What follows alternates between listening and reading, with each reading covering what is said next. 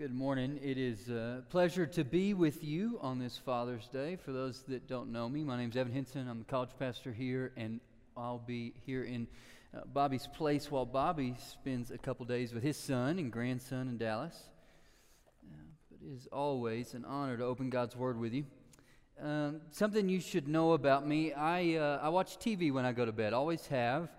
Always will, I think. And now we have a really cool technology called sleep timers. And so when I go to bed, every time, same show, and I put the sleep timer 30 minutes, and then I fall asleep, and it doesn't bother me. But when I was growing up, my parents wouldn't let us have a TV in our room, but my brother and I found what we thought was an ancient TV at my grandmother's house.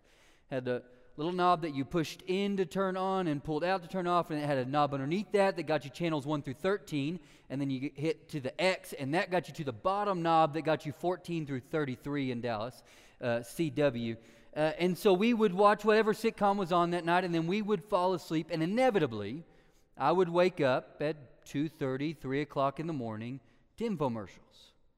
And there's always something different. Sometimes it was a compilation of worship songs that would wake me up. Other times it was Miracle Blade, fascinating me every time, cut through a can of Coke, and then immediately cut through a tomato without even smashing it. But sometimes, and the one that fascinated me the most, was ShamWow. And in ShamWow, he takes a piece of carpet, dumps a 2-liter of Coke on this piece of carpet, takes his ShamWow towel, sets it on top, 2 pats, picks it up, wrings out 2 liters of Coke into a clear bowl, picks up the carpet, dry as a bone, no soda seep through. Now, we have, as seen on TV, aisles at Walmart now, and you can go pick up a ShamWow. But what I want you to know is if you go home, and if you dump a 2-liter of soda on your carpet, and then you drop that ShamWow, give it 2 pats, and then wring it over a clear bowl, you will not, in fact, wring out 2 liters of soda. Your carpet will not be dry and stain-free, and you will have liquid underneath your carpet. And now they've gotten worse, because now in every single kids show, they've got quick infomercials. And now I'm the bad guy, as I try to communicate to my kids, it's never as good as they make it look on Disney Channel. $19.99 plus shipping and handling will not get you what these kids have. Assuming it comes in one piece, it won't stay in that state very long. It's not that good, I promise you. Unfortunately, I think we, being ministers, have sold you and other folks a bill of goods about what this walk with Jesus really looks like. We became fascinated. I say we. I wasn't alive in the 80s. They became fascinated in the 80s with getting people down the aisle. And so evangelistic crusades began to go around, and Sunday morning everything was aimed at the invitation. And really cheap invitations were offered. Illustrations like, I've got a $20 bill. Does anybody want the $20 bill? And then, somebody raised their hand. They'd hand it to them. They go, that's salvation, free gift. You did nothing. I gave it to you, and now you have it. And lots of people walked down lots of aisles. And then life kicked them in the teeth, and they didn't know what to do. Life rears its ugly head, and they find themselves questioning whether any of that stuff they were told is actually true. We're going to look at a story this morning of somebody who did that. Now, we love to call Thomas Doubting Thomas, without acknowledging that every single, let's go with adult in the room, has known someone who died. And if people came up to you in the immediate aftermath and said, hey, by the way, that person that you know is dead is actually not dead and is actually alive, and he's coming over right now, 100% of us in the room would go, no. I'm going to have to see that to believe it. Thomas does it, and we've labeled him forever Doubting Thomas. But I want to look at Doubting John. We're going to be in Luke chapter 7. We were in Luke chapter 7 a month ago, not in this passage, but we are going to be a little further up in Luke chapter 7. Jesus is on a miracle performing tour. He is traveling city to city, doing incredible things. His fame is growing. His fanboys are growing. People are following him. In fact, he's going to have to address it. In Mark's gospel, after he feeds the 5,000, people are continuing to follow him. And he goes, hey, you don't even want my message. You just want free lunch. Right? People want to see this guy, Jesus. I don't know how word traveled back then, but I remember being in Brazil my sophomore year. We are miles and miles and miles down the Amazon River from anything symbolizing internet or cell towers, and yet people knew we were coming and were there waiting for us when we would get to these villages. I don't know how the word traveled, but people hear about Jesus and they want to see some of this stuff. Luke chapter 7, picking up in 18, the disciples of John reported all these things, all the miracles, culminating in the raising of the widow's son at Nain. So John summoned 2 of his disciples, and he sent them to the Lord to ask, are you the one who is to come, or are we to wait for another? When the men had come to him, they said, John the Baptist has sent us to you to ask, are you the one who is to come, or are we to wait for another? When Jesus had just then cured many people of diseases, plagues, and evil spirits, and had given sight to many who were blind.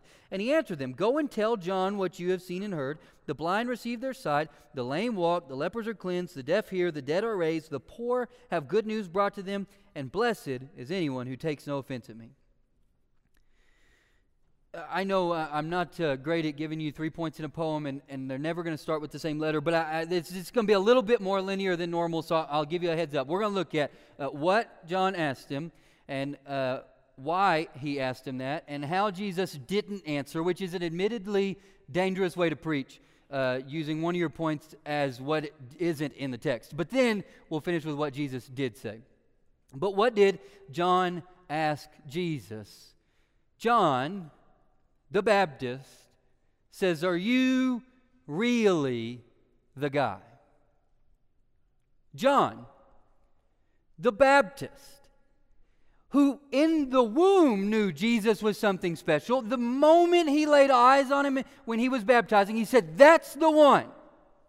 He didn't need to go meet him and go, hey, I think you're the guy, but remind me your name and then I'll tell you. Right? He said, this is the guy.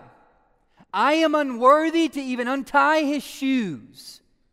This is the one you're waiting for. If you've started to follow me, right? John's got a big following, even as a kind of a crazy itinerant preacher in the desert. He says, if you're here to follow me, you picked wrong. I'm only here to prepare the way for Jesus. And this is the Messiah.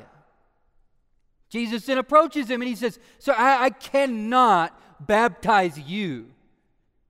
You baptize me. And Jesus says, no, we're going to fulfill the scriptures. You're going to baptize me. And so John does.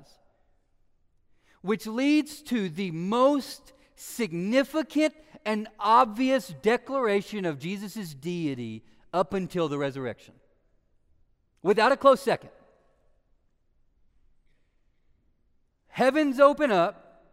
Something like a dove descends upon Jesus' head.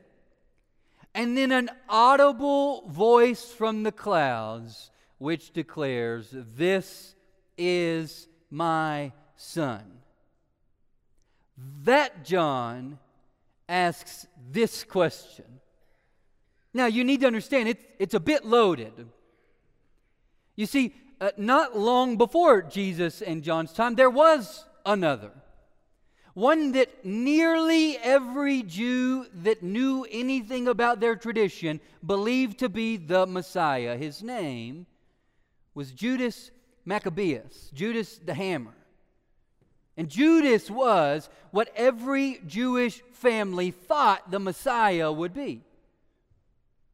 He was military, he was powerful, he was rebellious, and he led a small army and almost overthrew the Romans.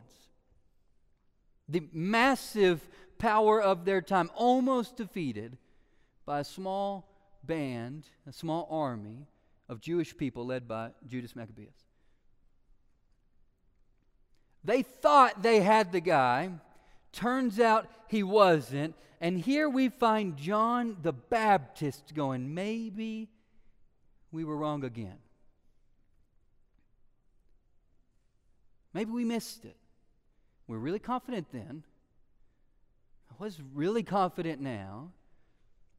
But maybe we did get the wrong guy.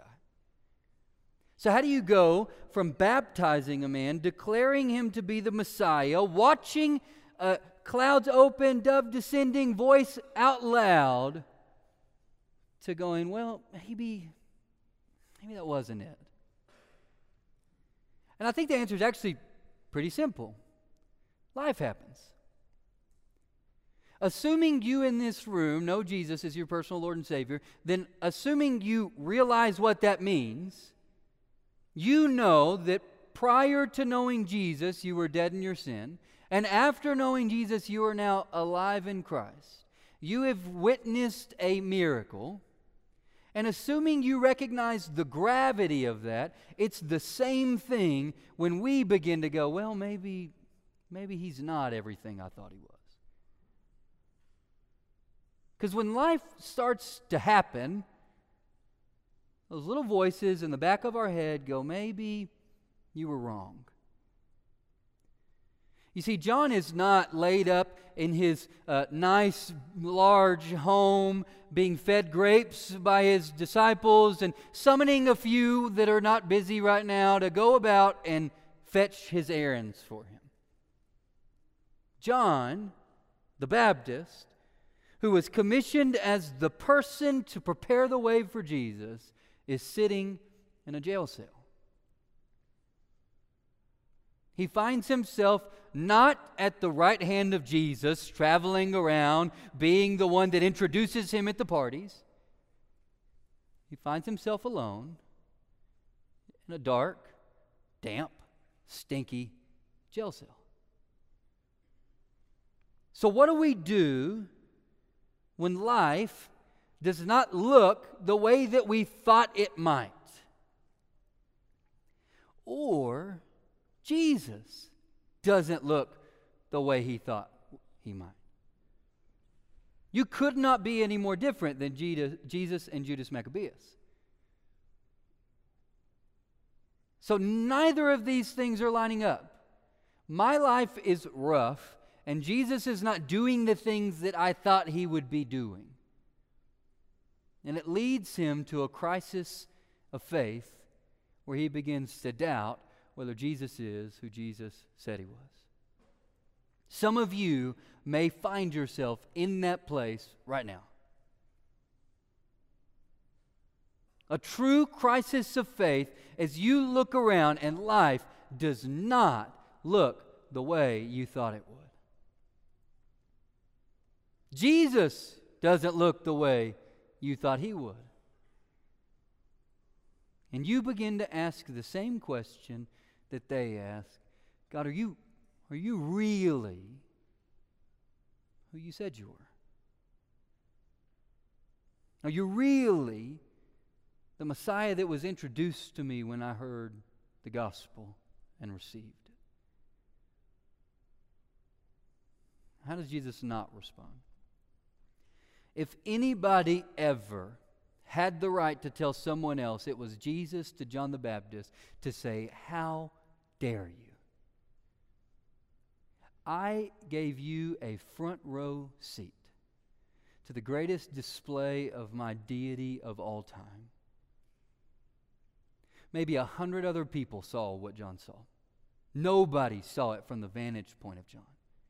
You have trusted me since you were born, all the way into your public ministry, and I am who I say I am, and now you want to doubt? If anybody had the right to say that, it's Jesus to John the Baptist. And yet he doesn't. It's almost as if Jesus is not intimidated by your questions and your doubts. I heard once, doubt is a lovely place to visit, but a terrible place to reside. If you have never done the hard work of really going to God and going, I don't know that I believe this right now. Your faith has missed out on opportunities to be strengthened by God's continued goodness. Now, it is a terrible place to reside, and maybe you have been residing there longer than you'd even like to. But Jesus is not intimidated by your doubts, and to those of you in the room who currently don't have any doubts and have opportunities to speak to other people who do, let's take a lesson out of Jesus' book and let's respond with grace and understanding and not shame on you. There is an entire generation, my generation, that is absent from most churches because when they came with questions just like John's, they were told, shame on you, and made to feel guilty about it. If Jesus is not afraid of the questions, maybe we ought to be able to respond in like kind. Now, I want to tell you something. If your grandson calls you, your granddaughter calls you, your next door neighbor comes over and they go, I am having all sorts of doubts, and you respond with utter grace and kindness, I am not promising you that they're going to go, you know what, I thought you were going to be rude and you weren't, so now I'm going to convert to your religion and now I'm saved. What I am telling you is nobody ever has been argued into the kingdom of God, so there's really no reason to waste your time trying it. Every single soul who has come to know Jesus as a loving Father and come to a saving relationship with Him has been loved into that relationship, first by the cross and second by His church. Every single one. And if you have ever won an argument and got someone to pray a magic prayer, I would call them this afternoon and apologize. And tell them that just maybe they were argued into a faith outside of who Jesus is. I think we've got to learn to maybe respond a little bit more like Jesus when people have doubts. So how does Jesus respond? I want you to know, here's where I struggle. Patience. Right? I know God has given me desires and good desires for the way I minister and the way I move forward and who I get to minister and etc. And my biggest issue is not normally, okay, maybe I was wrong. It's normally, God, could you pick up the pace a little bit? Right? Maybe different for you. And so when I begin to pray, okay, God, I know you've given me this call, but I'm starting to wonder. I need you to pick up the pace. What I want God to do is go, my bad. I had gotten a little slow, and I'm going to go ahead and do this faster so that you can now remember that I am who you say I am. You know what Jesus does here? He does the same thing he was doing before. And he says, go tell John what you've seen and heard. Do you remember how the passage opened? You go back and read it, 7:18. After John had heard these things, and Jesus' response is, go and tell him the things that he's already heard. You know what Jesus' biggest defense is? Not my defense when people question my leadership. Well, let me change it up a little bit so that you feel better about the way I'm doing things. What Jesus' defense is, I'm still doing the thing I always was doing and always will be doing, and remind John that. The problem is not that Jesus is not operating at the correct speed. The problem is not that Jesus has stopped doing things around you and the people that you love and in your family. It's that we are not seeing them anymore. And as badly as I want Jesus to respond by saying, I'm sorry I didn't do it your way, let me do it better next time, Jesus says, I'm going to keep on changing lives and working in this world, and here's where I'm doing it. And He's tasked you and I to do the same thing. Remind people about His faithfulness. We have a word we use in church a lot, testimony. Right? When we talk about your testimony, what we really mean is your faith story. The problem is, most of us do it wrong. You start out with, I was always a good kid. You weren't. And then you very quickly move through, and then I got saved, and then it's over. If you are ever, I want to forewarn you, if you are ever a witness on trial and you're going to report the things you've seen and heard about a case, don't tell them what you ate for breakfast. Don't tell them what the weather was like a couple weeks ago. They don't care. They want to know what you saw that is pertinent to the case at hand. If you are going to be a witness to something, certainly our story of faith, and it ends when you got baptized, nobody cares. What people want to know, what people are yearning for, even if they don't know it, is life change by the Creator of the universe, all things seen and unseen. They don't care how bad or good you were before you knew Jesus. They want to know, what has Jesus done to change your life since then? And we have a responsibility as believers to talk about it, to tell people about the things you've seen and heard. You don't need a degree. You don't need a training seminar. You don't need to have X amount of Bible verses memorized. You don't need any answers other than, this is how Jesus has changed me. This is where I'm seeing Jesus move. And guys, our threshold to talk about Jesus is so low. What if they don't agree with me? I won't do it. What if it makes things awkward from now on? I see him every day at work. I won't do it.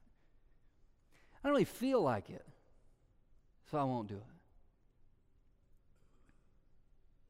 In Acts, Peter is taken prisoner. This whole thing with Jesus is getting out of hand at this point, and they go, we got to do something to stop this thing. So they take Peter in, and they deliberate, what are we going to do? And somebody says, well, if we kill him, there's going to be a riot, so we can't do that. That'd cause more problems. We can't do that. We can't just let him go free, so let's beat him up and tell him to be quiet. So they do. They beat him up, and they tell him to be quiet. And you know what Peter says? He says, whether or not I follow you, whether you think that's right, is up to you and God. Y'all can figure that out. But I cannot but speak about the things that I have seen and heard. People who have been so affected by the gospel that they decide to publicly proclaim it and then begin to turn everything in their life in a different direction, cannot but speak about the things that they have seen and heard. It doesn't mean you can only wear the Mardell shirts with sort of logos, but they're actually Jesus things on them. It doesn't mean that everything you do has to change the direction so you can start quoting Scripture at people. Right? You're not selling essential oils. You don't have to turn everything to that conversation. You're simply talking about the way that Jesus has changed your life. And when you're open to it, what you'll find is conversations turn that direction a lot. Because people are hurting. People are searching. People are desperate. Yearning for something better than this, which is an admittedly low bar. An answer to the pain that they feel. And guys, we have that. He says, go back and tell John what you've seen and heard. People are being restored.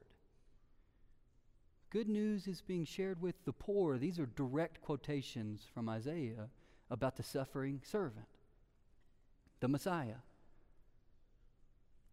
I'm doing all the things that I always said I was going to do before you misinterpreted and recrafted me into something that looked more like what you were hoping for. I'm still doing the things I said I would be doing from the get-go. Go back and tell John. And then he says what seems odd, blessed are those who are not offended by me. Blessed just means happy. I hope you know, the same word. Right? Happy, fulfilled, satisfied are those who are not offended by me. The Greek word is scandalizo. Not too hard to figure out the transliterated word that we now have in English. Scandalized. I do hope you know the grace that Jesus metes out is scandalous who he gives it to. It's offensive who Jesus would be so willing to give his grace to, right? We want to vet people first. We've all said it. Don't give that guy money. He's going to use it for something he shouldn't. I want to make sure, before I do something nice, I want to make sure you're going to do it back, right? There's nothing more offensive than opening a double door and they go out the other door and open it themselves, right? If I'm going to do something nice, right, then you go through my door. Thank you cards baffle me, by the way, just so you know. Really frustrated. My mom never wrote those for the graduation presents. I thought, well, if it offends them that I did not write them a note to tell them thank you, then just don't buy me anything. I've never understood it. I wish I was better at thanking people, but I've never understood this out kindness that we have to each be kinder, and then I have to reply. So if you compliment me, I can't say thank you. That's rude. I have to re-compliment you in a way that shows, right? We don't know how to do this thing. Right? We want to make sure people measure up before I give out my kindness. I want to make sure they respond in the right way before I give out my kindness. I want to make sure they're going to accept it. I want them to, well, one, notice it, right? You want to talk about it? Even better. But the grace of Jesus is scandalous. Jesus is giving it to people that had no business getting his grace. To live a gospel-centered life, I want you to know it's scandalous. You're going to find yourself in company that you didn't expect to want to be around. Unfortunately, company that maybe folks in the church will go, you sure you want to be around that guy? You sure you want to find yourself there? He says, blessed is the one that's not offended by the way I choose to operate. Because it's not going to line up with expectations. It's not going to line up with the way you think I ought to do it. As right, Deuteronomy tells us, his ways are above our ways. His thoughts are above our thoughts. Jesus doesn't operate the way you and I would want to. And if we're not careful, we can get offended by that and go, hold on now. These are not the terms I agreed to. It says, blessed is the one that understands. Life doesn't always look the way we want it to, and Jesus doesn't always behave the way we would like him to. But he's still moving. He's still working. He is still the author and perfecter of your faith. He is still moving towards an end, and he hasn't stopped or slowed down since he started. Sometimes you need reminding, and sometimes you're the one reminding others. Look at what he's seen. Look at what he's done. Look at what he said. Look at how he's been faithful around us. Look at how he's been faithful in my life. And you'll find life is much more enjoyable when you go, okay, let's do it your way, Jesus. Instead of being scandalized when he doesn't do things the way we think he ought to. Let's pray. God, you're good, and you're for our good. We're so grateful for that truth. Forgive us when we inevitably take it for granted. God, I pray that you would do something in and through the lives of the people in this room, in their homes, in their families, our workplaces, all throughout this city as we leave this place. Something that's so big we couldn't take credit for if we wanted to. Something that our only explanation would simply be God did that. It's your name I pray. Amen.